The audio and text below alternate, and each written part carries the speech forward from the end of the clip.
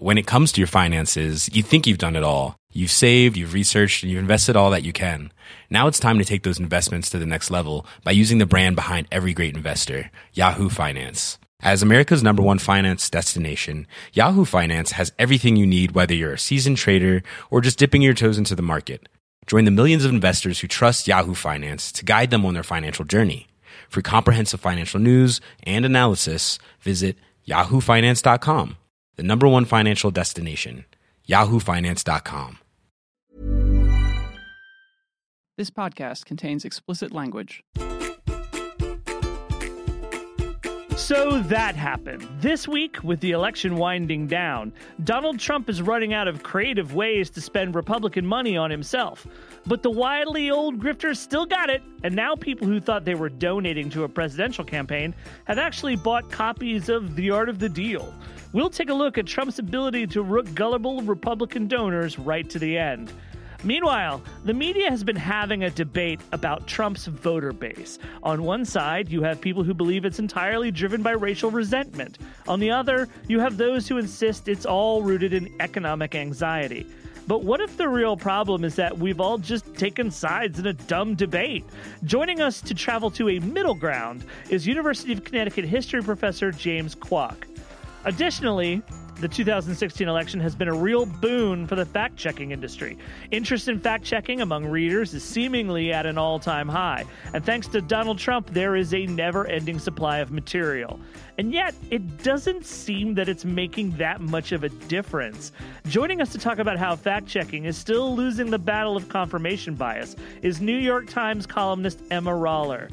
Finally, you have a choice in this election, and as it turns out, it's not limited to the imperfect human beings running for president. If you're out there on Twitter, you may know that one of the candidates running in this election, who's thrown their hat into the ring early and is carrying it on right to the end, is a self-described sweet meteor of death. On this week's show, we talk to the sweet meteor, live from deep space, about its bold plan to annihilate the planet and extinguish all life on Earth. I'm Jason Linkins with Huffington Post reporters Zach Carter, S.V. Date, and Arthur Delaney. And here's what happened first.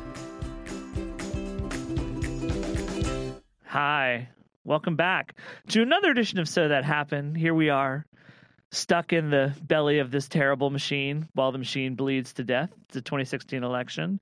We're going to talk about it, and we're going to talk about other things today, but we're going to jump off right now with the latest and greatest about Donald Trump. My name is Jason Linkins. I'm the editor of Read the Press. Joining me right off the bat, we have Arthur Delaney. Hi. Our good friend. And reporter extraordinaire, S.V. Date. Hey there.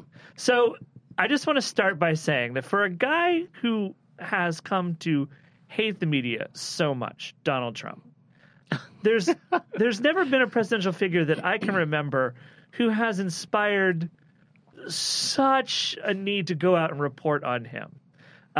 Just the extent to which he is so opaque about his practices and so cloistered about his financial dealings. He almost, not since Gary Hart said, "Follow me around," have we had a figure that just inspires so much shoe leather. And Sharish, you have been particularly focused on one aspect of his campaign, something that speaks to his grifty nature. The way that Donald Trump has sort of taken his presidential campaign and turned it into a sort of machine of self-dealing. Can you explain just broadly the kind of things that you've discovered following Donald Trump? Well, some were pretty obvious. I mean, even from the start, he would use his own hotels whenever he could for events, whether he had a victory party or a press conference or, whatever. And he would invite people in. He would have a platform set up, a podium, microphones, etc. And people would be asked to take their seats, and there'd be sometimes waiters walking around with food and drink and so forth. And he'd also bring in his fans. If it was one of his golf clubs, he'd bring in his members, and they would sit actually in the very front of the event, and reporters would sit in the back. And I got curious, well, how much exactly is he paying for all this stuff? And back in the primaries, he was paying for most of his campaign. Let's take that back. He was paying for a lot of his campaign, and then when people started buying hats, they started paying for his campaign. Okay, right? Fair play. Come March or so, it became clear he was going to be the nominee. And when that happened, the stuff that he was paying for that were his own properties, that became an expense for his donors. And by donors, I mean basically everybody who's contributed regularly to the Republican Party over the years is now paying for, is now also donating to Donald Trump. So I started wondering, well, how is this going to work now? Is he going to start being more like a normal candidate and going to the Marriott ballroom instead? No, he didn't. In fact, what was beautiful was in the very first campaign filing that we saw after he officially got the nomination, officially set up these fundraising committees with the Republican National Committee, he paid off $450,000 in expenses at Mar-a-Lago, which he'd incurred 2 months earlier, back when he was still running against the RNC. In fact, the opening prayer in that victory party that night was, let the Lord help Donald Trump defeat the establishment. So you're right. The establishment then is paying for that party. And there were a total of 2 parties, 1 press conference, total bill $450,000. The Lord works in mysterious ways. He sure does. And evidently he wanted everyone going to his party, who, by the way, were mainly members of the Mar-a-Lago Club, right? So it wasn't like this was open to his volunteers. Right. Not that there were many in Florida or anywhere else for that matter, but they weren't open for the staff or volunteers. They were open to dues-paying members of Mar-a-Lago. So in essence, he was providing them a perk. But it was on the RNC's dime. Yeah, which is I have a question about this. Yes, sir. So since it was clear he would become the nominee, Donald Trump has been using donor funds to pay for his own stuff. In essence, he's paying himself with RNC and donor funds. Isn't that illegal? That's an excellent question. I'm glad you brought that up because there is, in fact, a law in the Federal Election Code that says that you cannot convert campaign or campaign committee money for personal use, right? So now their argument is, well, we have to pay fair market value, and that is true. And candidates do it all the time when they're running for office.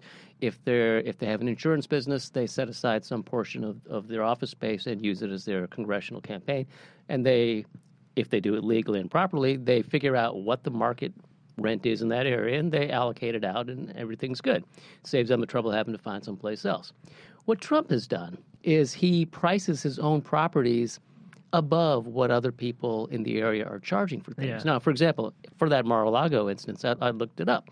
You could have rented a Marriott ballroom for that victory party for the 2 or 3 hours and spent a total of $20,000. And that was with hors d'oeuvres, open bar, etc. Basically the same thing as what he did at Mar-a-Lago. So that's like 10% of what he paid. Correct. Well, almost 5% of what he paid. It was about 10% because there were 3 events in that 450,000. Oh, okay, fair enough. So there's a little unclarity here because there's no guidance because this has never happened before that someone would choose to spend an extraordinary amount of money, and that was for stuff that he could have paid less money for, and that was never envisioned when they wrote the regs for this because why would a candidate blow through money like this? Right, and now you also found out something unusual that was happening at Trump Tower, where he has been maintaining campaign offices. Like you said, there's no point in opening up another building when you can just do it in Trump Tower. Right. But if I recall correctly, there was a period of time at which he was sort of billing a certain rent for campaign offices there, and then all of a sudden it jumped astronomically. Right. The period of time coincided with the period that he was paying for his own campaign. Right, self-funding. So exactly. Yeah. And in that period, which went from like January of 2015 clear on up through the spring of 2016, the rent was about $35,000 per month in Trump Tower. Yeah. And the space itself was no great shakes. I mean, this was like the back rooms for the set for The Apprentice, right? The ceilings weren't even done. There were no real permanent walls. So people were in plywood. They were in like makeshift little cubicles, and it looked terrible. You can see a video of this. This is out there. But then, when it became clear he was going to be the nominee, they decided, well, we need better digs. And they moved upstairs into plush boardrooms, nice offices, nice views, because there weren't any in where they were previously, and the rent went up 5 times, right? So it went from about $35,000 per month to $170,000 per month. I love that. Wow. Yeah. So when he's playing with house money, he keeps things real cheap. Correct. But when he's able to tap into another other source, people's money. yeah. Right. Suddenly But prices go up. so to clarify, he is allowed to use his own places Correct. for campaign purposes if he pays fair market value for Right. it, which he doesn't seem to be doing. Well, now, that's I guess it can be a term of art. Now, if you're Donald Trump, you say, my stuff is so much better than what's going on outside in Midtown Manhattan that I can justify people having to pay $90 to $120 per square foot. To put this in perspective, the Clinton campaign has way more office space, way more employees, way more volunteers, and they're paying $32 per square foot. So, right? So here you are. Trump is unnecessarily paying for a lot more. So this escalated when he became the nominee. Now it looks like he's going to go down in flames, potentially the biggest loser in presidential history. Like he's flirting with that 37% vote total that would be historically awful. I think once the map is written, you're going to still see Walter Mondale's maybe the bigger loser, but okay. Okay, yeah, and the map will be all red, and Sure. whatever. This week, it seems like this sort of graft has escalated as well. Didn't you go to an event on this Wednesday? morning, absolutely. We had this week the opening of the Trump International Hotel, the grand opening, because as you know, the hotel's actually been open for the last couple of months, right? This was the grand opening with the giant scissors and the ribbon and everything else. Happening at the same time his running mates trying to desperately save Utah. Right. So, which is now a battleground state. But we're here in Washington, D.C. with its 3 solidly Democratic delegates. And Trump has zero chance of getting any of those. So we have this thing, and it's very nice. They had the ballroom, the presidential ballroom, all set up with the red, white, and blue lights on top, and the podium, and the hundreds of chairs lined up for his supporters to come and sit in front. Those wedding chairs. They were wedding chairs. And then this thing started in the morning. He wasted all of the morning, half the afternoon, on a hotel opening when he should, in theory, he should be out campaigning. Now, here's what I'm looking for.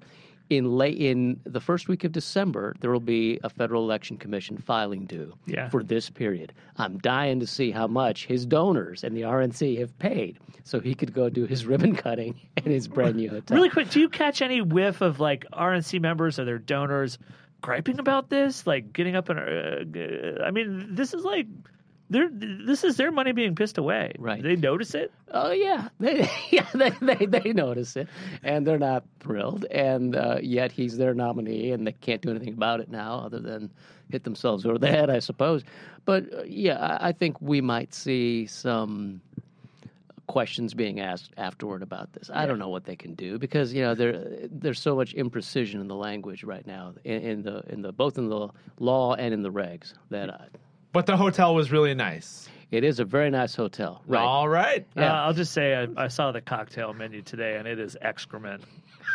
The cocktail menu is excrement. It is like maybe the worst cocktail menu I've seen in the District of Columbia. $24 for 2 fingers of bourbon with some honey and some orange bitters. Fuck that. Fuck that in the in the Trump hotel, basically. Anyway, just one last data point I'll leave you with. At the same week that Trump is doing a ribbon cutting as his own hotel, his campaign has pulled back larger fundraising effort that would enable and aid the Republicans' larger down ticket effort. It's a matter of some controversy, and it suggests that this civil war that he's threatening to fight with Paul Ryan and the establishment Republicans has taken a new turn. Well, maybe to make up for it, he can just send all those RNC members a copy of Art of the Deal, which they've already paid for, by the way, with more donor money. Of course they have. God. Of course they have. That's right. He's also donors, RNC. You've bought a bunch of books. I don't know if you know about it yet, but 17,000 of them, probably. 17,000 copies of the Art of the Deal purchased by the RNC for purposes we know not what. Wow. All right. Sharice, thanks for joining us today. It's we're my glad pleasure. to have you. Arthur, of course, we're glad to have you too, sticking up for the time and dates of things. And we have Thank you. We have a really great show with some more fun guests. So please stick around. We'll be right back.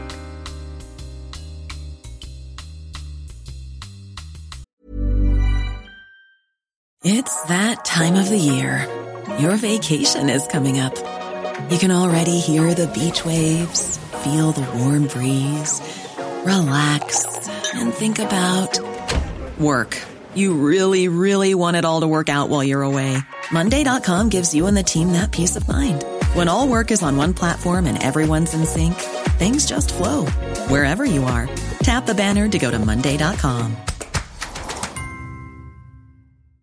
When it comes to your finances, you think you've done it all. You've saved, you've researched, and you've invested all that you can. Now it's time to take those investments to the next level by using the brand behind every great investor, Yahoo Finance. As America's #1 finance destination, Yahoo Finance has everything you need, whether you're a seasoned trader or just dipping your toes into the market. Join the millions of investors who trust Yahoo Finance to guide them on their financial journey. For comprehensive financial news and analysis, visit yahoofinance.com. The #1 financial destination, yahoofinance.com.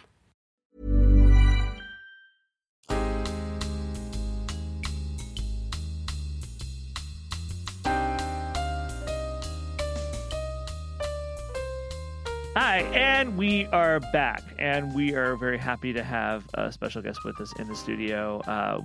Arthur Delaney is Hi. here. Always a special guest. You're routinely special. Thank you. You're special on the regular. Our special guest, who's special to this podcast, it comes from the New York Times.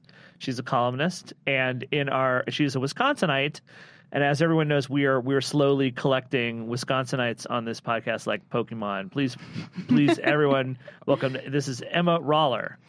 Happy to be another Pokemon in the Pokedex. That's right. We really go after Wisconsinites pretty hard on this podcast. Wisconsin's great. It is pretty great. Got cheese, got snow. It's the Buffalo of states. It's the Buffalo of states, exactly. I like to think of Buffalo as the city of Wisconsin's. That's pretty good, too. Anyway, we're here to talk about the facts, man. The facts. Yeah. Emma, you wrote in the Times this week. It seemed to be like half criticore and half lamentation about how this particular election cycle has driven up the interest in fact-checking to a fare thee well. But at the same time, it's exposed a lot of the flaws in the whole premise behind fact-checking. Right. So I wrote a story this week in the Times about fact-checking and how this idea of truthiness has evolved since 2005 when Stephen Colbert coined that term to sort of mean, what you feel in your gut. That's the real truth, and that's the only truth that matters. Right. And obviously at that time, he was talking about people like Bill O'Reilly, Rush Limbaugh, Glenn Beck, all of whom still have a lot of influence within the Republican Party. But now with this election, we've seen social media sort of weaponize truthiness, especially with these hyper-partisan Facebook pages you see on the right and the left that, I don't know if you guys see this in your feeds, but a lot of my friends will sort of share these memes from pages like The Other 98% and stuff like that. And they have, some of these pages have the blue check mark. They are verified from Facebook. But they lends them that imprimatur of excellence. Exactly. Nice work, Facebook. Right. So they have this air of credibility and they get shared a ton. But they don't, unlike news outlets, they don't have any responsibility to say true things. Yeah. It's an error of credibility. Heyo. But yeah, so, and obviously with Donald Trump's candidacy, there's intense, should I say resentment, or is hatred too strong a word, of the media? Yes, hatred is a perfect word. Yeah. Watch any footage from Trump rallies, and they are not fans of people having been someone in the press pen at a Trump rally. They're not fans of us. Right. But also just exploring this idea of, this is not happening in a vacuum. Obviously, there's been a concerted effort on the right for 20 years to tell their base, you should not believe what mainstream media outlets tell you. And now it's gotten to the point where it's kind of backfired on them because they cannot convince some of their base of certain facts specifically about Donald Trump. And that's put people like Charlie Sykes, who is a conservative talk radio host in Milwaukee, in a particular bind because he is very vocally anti-Trump, and he has, gotten in a lot of fights with his listenership over that. Yeah. Another quality Wisconsinite. Yes, exactly. Yeah. Got to catch them all. And I've been following him this year, and he seems actually sort of repentant about the extent to which the right-wing talk radio industry has undermined the traditional journalistic gatekeepers. Right. And he had a really fascinating interview with Business Insider back in August where he said, look, there are no gatekeepers anymore. And if I go on my radio show and I try to, convince my listeners of some negative information about Donald Trump, they'll say, oh, where did you hear that? And he says, well, the New York Times did a fact check on it. And his listeners will say, well, that's the New York Times. They lie about everything. Right. And I saw this, thing on Facebook from Alan West, or I saw this other thing on Facebook, or this Twitter meme, and that's what I'm choosing to believe. And Donald Trump himself is the king of this, of course, of balkanized media and being a bad source of information. Just today, I'm sorry, I said today. Oh, come on. Following on Emma's lead in Bloomberg, Sasha Eisenberg and Josh Green have a report out that describes the extent to which the Trump campaign's last play in this election is going to be to put dark Facebook posts up everywhere and target them at specific factions of the liberal votes. They literally will call them voter suppression efforts. Their aim is to use Facebook posts to convince young women, to convince Bernie Sanders acolytes, and to convince African Americans not to come to the polls. They'll just remind them of Hillary Clinton's super predators remark, or the WikiLeaks emails that proved to be so wedge inducing between her and the Sanders camp. But I know that they themselves referred to that as voter suppression. That's not what it is. But I don't think that's really voter suppression. It's voter depression or dissuasion. Right. Discouragement. Yeah. It's not like intimidating someone at the polls or something like that. The goal is to bring down her floor to match his ceiling. Which, of course, the side thing that's interesting about this is that the Trump campaign, despite having a candidate who says it's terrible to let anyone in Mosul know you're about to bomb it, keeps telegraphing their punches.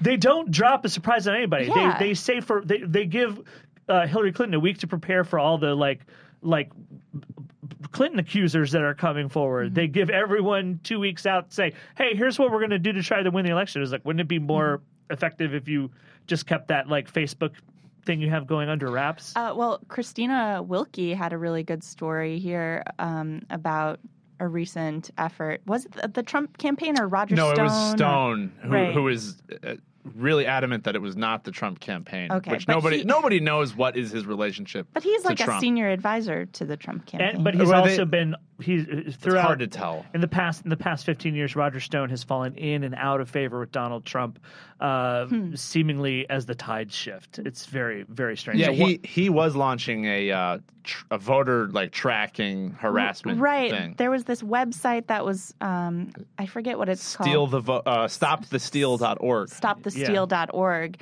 right, where people could sort of print out these official looking ID badges that made them look like official poll observers, even when they were just like Donald Trump supporters out to, sort of watch polling places. I have a question. So there has been this history of radio hosts saying, don't believe anything that the media says. So to what extent is the current problem just that?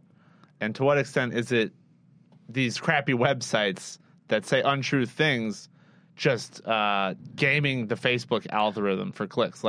That's profitable for them to do now. Right. Well, I think in a lot of ways, radio hosts like Beck, like Sean Hannity, like Rush Limbaugh, who recently said on his radio show, This American Life actually had a really great segment about this last week. But Rush Limbaugh on a recent radio show said, you can't trust fact-checking because all fact-checking is opinion journalism. Dressed up in another form. Yeah, dressed up Yeah. by partisan outlets. What's interesting is there is a little bit of a distance between this fact checkers and then traditional reporters. Like the weird arrangement we have with fact checkers now is that we've sort of built fact checkers at Temple. And then when we need a fact to get checked, we turn to them to do it. And it's like we've forgotten that we could do that ourselves.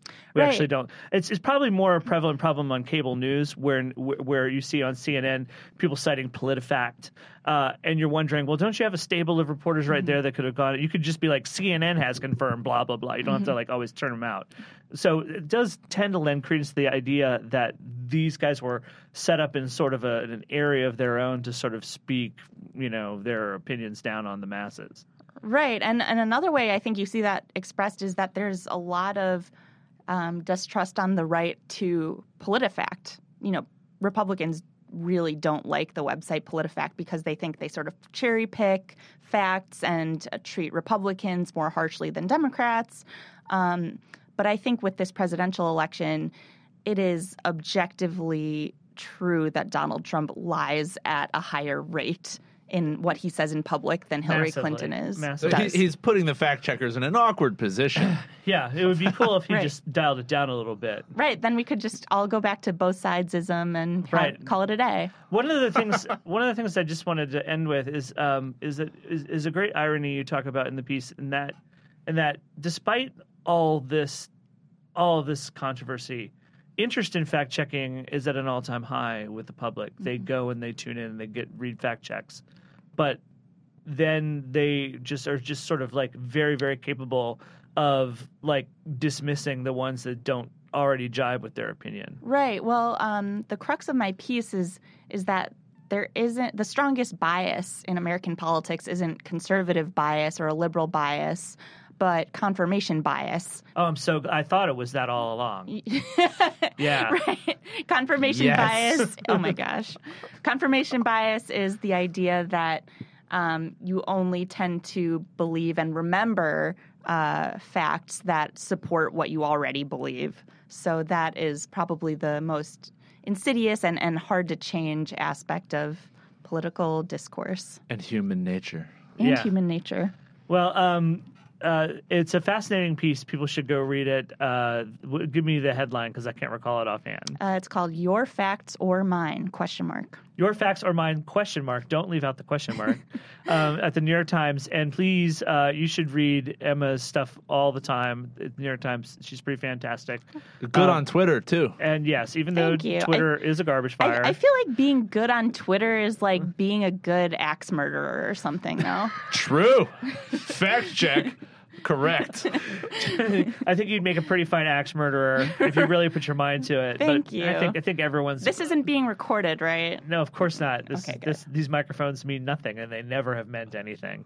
Great. Emma, thanks for coming on the show today. We look forward to having you again. Arthur, we're going to have you again because you work here. Thank God. and for some reason, so do I. So we'll be right back.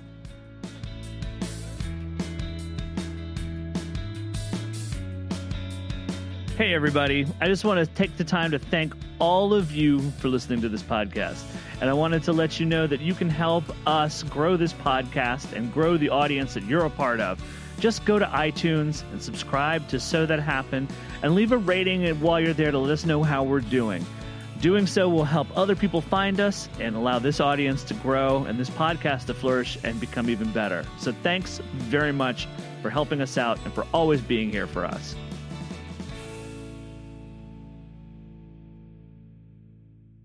And we're back. I'm Zach Carter, joined as usual by Jason Lincolns. And on the phone, we have a professor at the University of Connecticut School of Law, author of 2 outstanding books, White House Burning and 13 Bankers, James Kwok.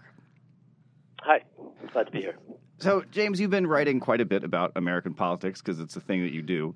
And I was struck by there's this sort of ongoing conversation among people to the left of the center in sort of not quite media elite land, but people who our maybe sub-media elites about what's going on with the Donald Trump phenomenon, about what caused it, whether this was something that is motivated by economic forces or by racial animosity. And there's become this sort of, I find very strange, but this wing of commentary that says there's no economic component to his support whatsoever. And you've pushed back against that idea. Can you explain what your case is? Sure, that's true. I mean, I think that, as you describe it, I would say the divide is between some people who think that there are multiple reasons for Donald Trump's popularity. One of them is that he's a racist, and some people are racist. And one of them is that he has some kind of a message that people with poor economic conditions that appeals to them for some reason, which we can talk about later. So I think some people think it's racism and economic factors. And then, as you say, there are some people who say it's all racism, and essentially there are no economic factors behind the rise of Donald Trump. So the debate is about whether economic factors can help partially explain the rise of Trump. And this is, as you know, this is referred to as the economic anxiety issue. Yes, people make jokes about this all the time when they see a rich person saying something racist on Twitter. They say, "Ha, look at all of his economic anxiety." The joke being that he's rich and racist. Exactly. Yeah. So, and this has become its own genre of tweets on Twitter. But it's occasionally people that try to back it up with some kind of analysis. And so some of the analysis is rather shallow, and some of it is somewhat deeper. And so Dylan Matthews in Vox recently wrote one of the more comprehensive, richly sourced arguments, trying to say economic factors don't explain the rise of Trump. And the main point I want to make, to put my cards on the table, my suspicion, my belief is that economic factors are one of the reasons Trump is popular. But the point I've tried to make in my writing, since that, we've reached a point where one side is just not going to convince the other. The main point I wanted to make is that given the kinds of data we have and the kinds of arguments that people like Dylan Matthews are trying to make, you cannot exclude economic factors. So the original title of one of my blog posts, which you can still see in the URL, because WordPress saves it forever, yeah. Exactly, yeah, was "You can't get there from here." And that's the point I wanted to make. So, for example, one genre of argument that people make, trying to debunk the economic anxiety thesis, is they will look at polling data. And they'll say, look, if Trump's support is about economic anxiety, then he should be doing better with poor people than with rich people. Or, as Matt Iglesias said in one article, he should be doing better with minorities and the young, because minorities and the young have had a tougher economic time in the past few years than white people and the rich. And obviously, if you look at the polling data, Donald Trump does not do very well among minorities and the young. and then, you say QED. So the argument that support for Trump, if you believe in economic anxiety, support for Trump should be higher among the young or minorities or poor people is almost self-refuting.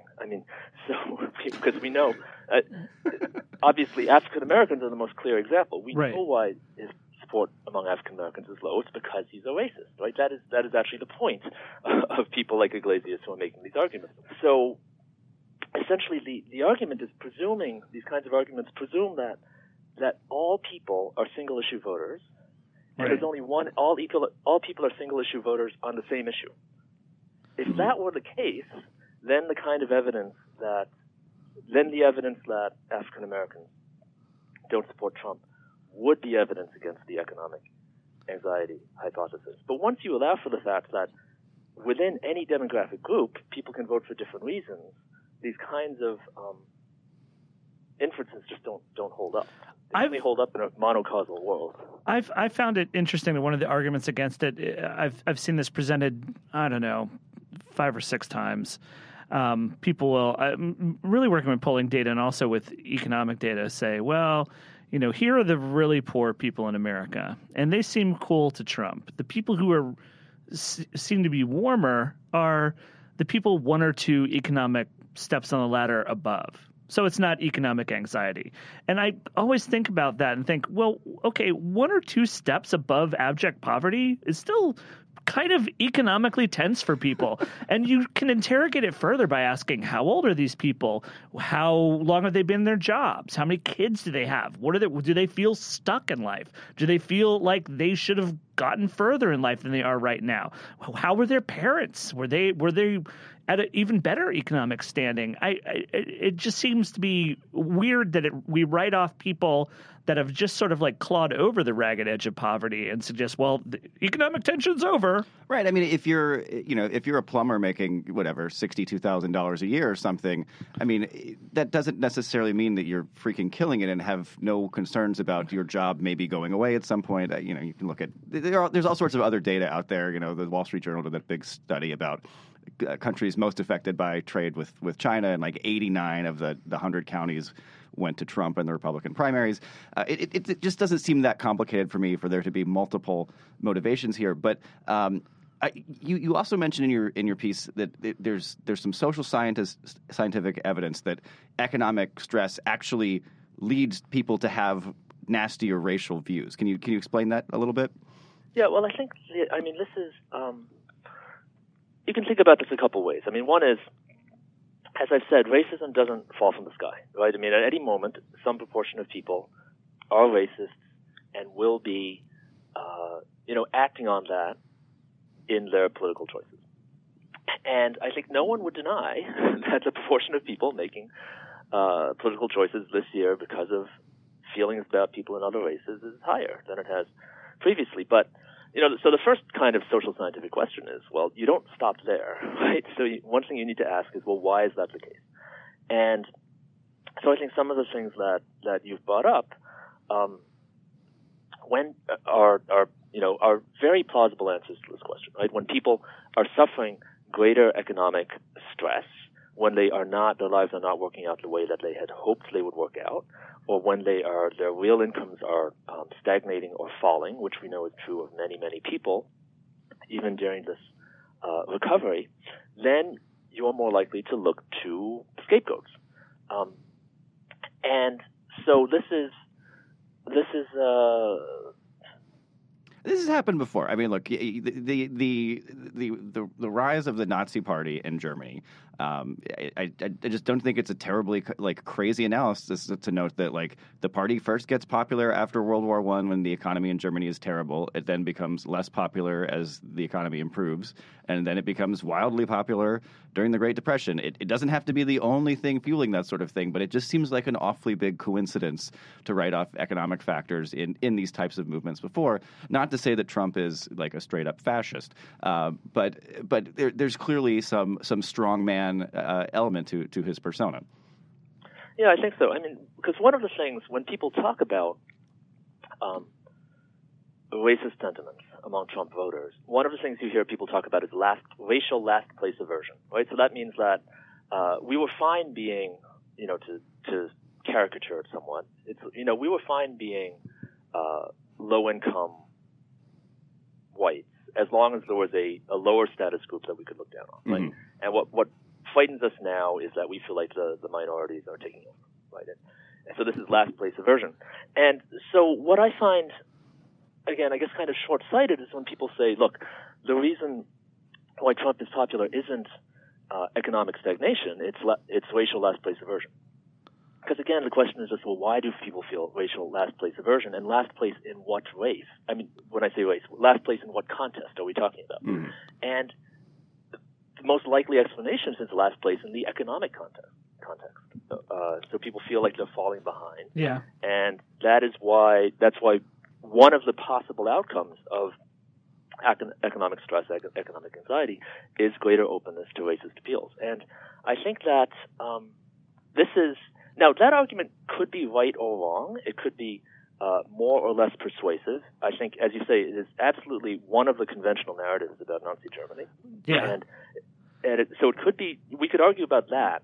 But again, any argument based on polling data is going to completely miss that. Well, to stick with this, eventually there's going to be a morning after, okay? The election's going to end. Someone's looking more and more like it's going to be Hillary Clinton will have to lead this country. If we're able to say at times that Donald Trump's rise is fueled by sort of this racism, or it was was paced by economic anxiety. It seems to me that these are at least one, maybe two dark problems to solve.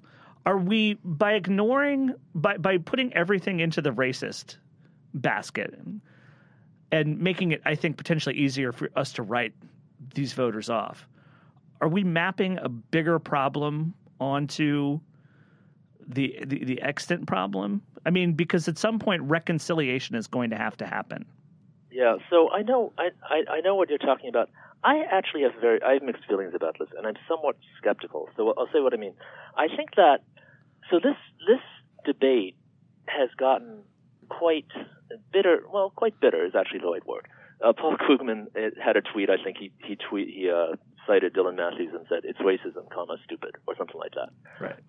Essentially, so it's gotten quite bitter, and I think it's gotten bitter. I mean, my kind of sociological analysis of the intelligentsia is that it's gotten bitter because people don't like admitting that they're wrong. So the sides are just very deeply entrenched, and nobody wants to move an inch. That's what I think. Now, because of that, whenever someone writes an article about this on one side or the other, he or she has to emphasize two things. First of all, the economic anxiety deniers always say, but I also believe in programs to help poor people. And they do. I think all of these centralist people do believe in programs to help poor people. And all of the economic anxiety believers always say, and I also think racism is really bad, and I also think racism is a major factor in the rise of Trump. Right. So everyone's kind of agreeing on that. But so in order to kind of keep this debate going, or to explain why you're putting so much energy into it, people have to say, well, the debate matters. And people say, well, the debate matters because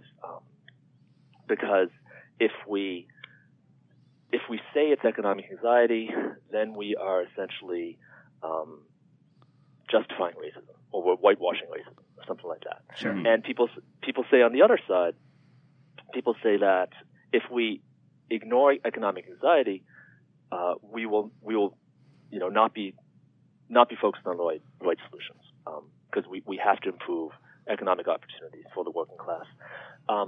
But I think again, both sides have stipulated to agreeing on the same set of solutions. And again, as you said, these are all centre-left people. We all think that we need, a stronger social safety net. We need ways to generate more jobs. We need more aggressive government fiscal policy to stimulate agriculture. So it should all work out. We should all be able to get along afterwards and hold hands and sing Kumbaya and raise the minimum wage and all of that stuff. All right, James Kwok, thanks so much for joining us. Okay, thank you.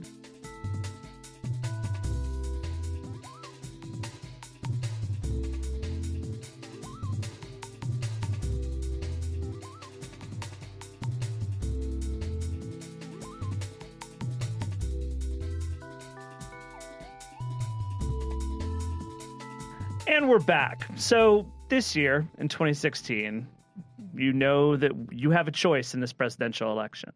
And not just between candidates, but between the candidates you've heard of, Donald Trump, Hillary Clinton. You also have choices that could result in some spectacular things for America and indeed the world. And we're very fortunate. I'm here with Arthur Delaney. Hi. We're very fortunate to be speaking to a candidate that not a lot of people have talked to, and not a lot of people have heard from. So this is, kind of a fun thing. We're fun exclusive, and we're very excited to have the Sweet Meteor of Death. Sweet Meteor, how are you doing today? Very good. Thank you very much for having me on your show. We're glad to have you. This is, I think, maybe the first time we've ever actually spoken to a celestial body, unless you count Jill Stein, who we've also talked to. But I just wanted to ask, just right off the bat, what made you want to jump into the presidential race as a sweet meteor of death? That's a good question.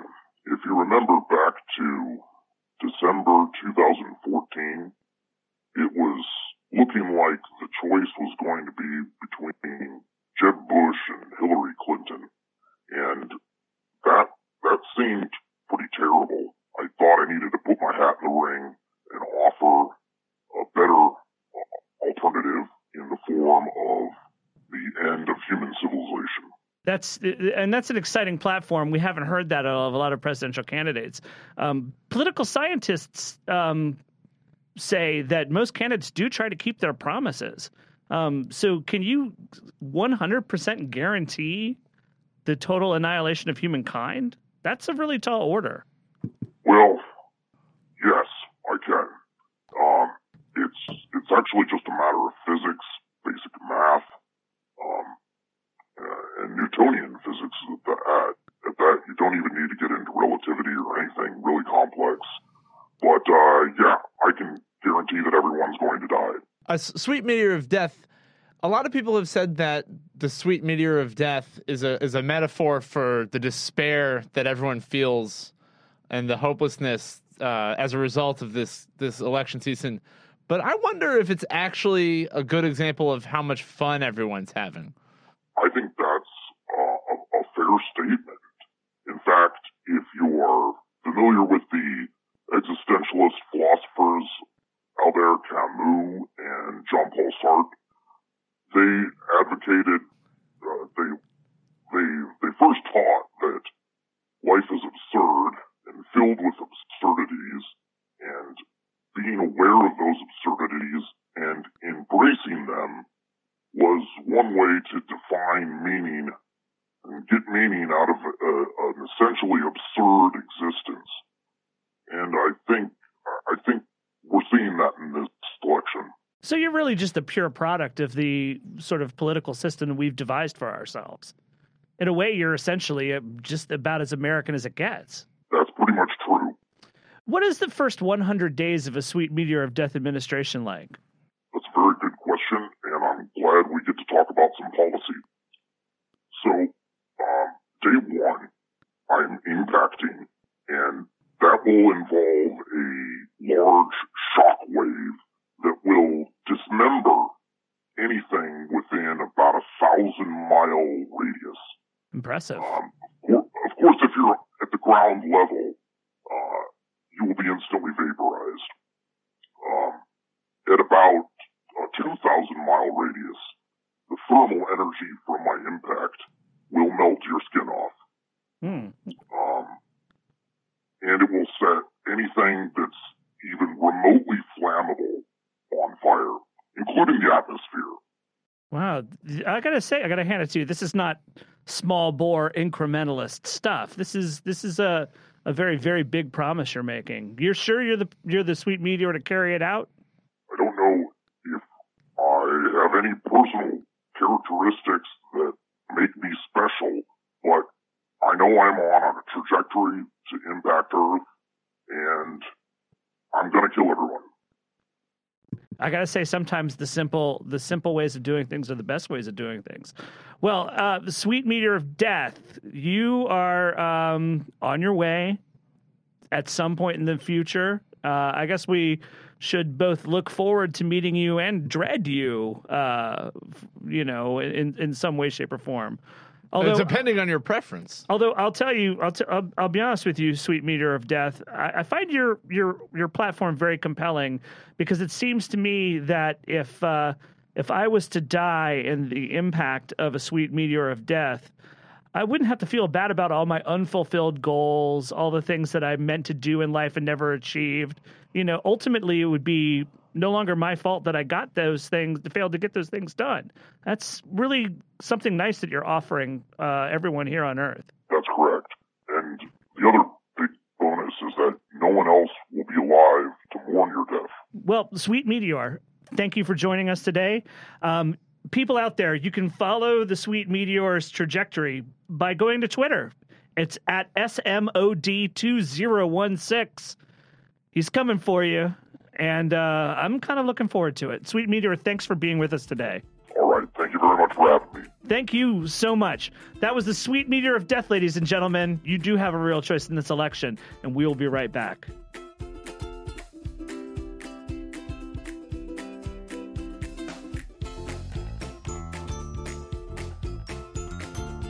So that's what happened this week. This podcast was produced, edited, and engineered by Christine Canetta. Our executive producer is Nick Offenberg. I'm Jason Linkins, and this week we were joined by University of Connecticut history professor James Kwok, New York Times columnist Emma Roller, presidential candidate and pending extinction-level event, the Sweet Meteor of Death, as well as Huffington Post reporters Zach Carter, S.V. Date, and Arthur Delaney. So That Happened is available on iTunes at itunes.com/So That Happened. Check out the whole family of Huffington Post podcasts in the iTunes store. And while you're there, subscribe and tell your friends. If there's something you'd like to hear us talk about, please send an email to sothathappened@huffingtonpost.com. Thanks to all of you for listening. We miss you already.